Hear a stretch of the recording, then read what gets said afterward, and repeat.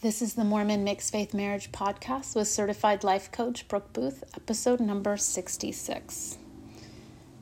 So I recorded and published this episode previously, but the sound quality was lacking. I think I didn't have my mic turned on, to be honest, and the only mic available was the one on my phone, which is probably muffled by blankets. Anyway, I apologize. I'm re-recording it and republishing it because this is a good one. This is a good podcast. I'm doing some intermittent series on faith transitions, and this is the first one in that series where I'm going to talk about certainty and uncertainty. I have a quote that I think about a lot in this, in the context of certainty and uncertainty. And this is how it goes. If you can create certainty around your ability to handle uncertainty, you will be unstoppable.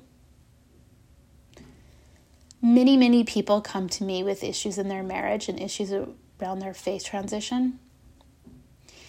And a faith transition is nothing less than an identity crisis and an existential crisis rolled into one. It's a big deal. It's huge. I remember personally feeling like literally the earth under my feet was moving. It felt like I was experiencing an earthquake. You question so many things. You question, will your spouse want me? You question what you believe. Do you believe in God? What's the nature of the universe? What's the purpose of life? And there's uncertainty everywhere. And a lot of times we don't like the face of uncertainty. We don't like uncertainty. We don't like feeling, experiencing, or navigating uncertainty in any way. And I think there's a lot of reasons for this. One of them is religion has many answers that provide a significant sense of certainty. This is a beautiful thing that religion can offer.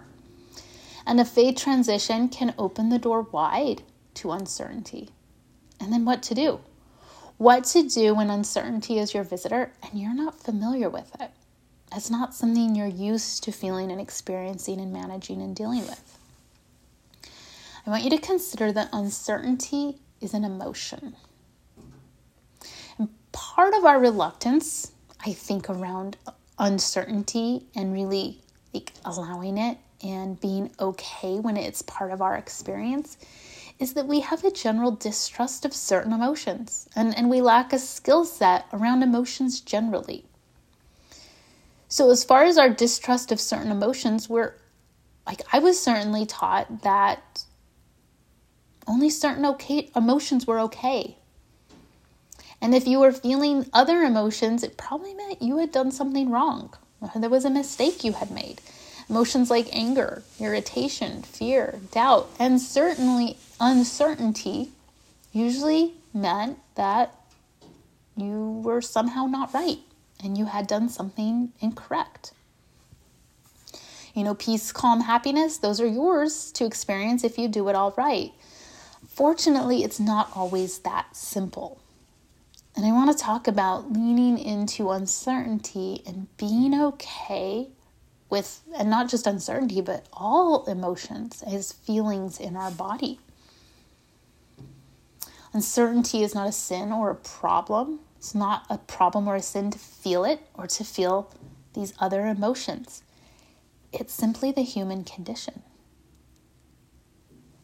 Now, this becomes less of a theological debate or conversation and more of an emotional practice.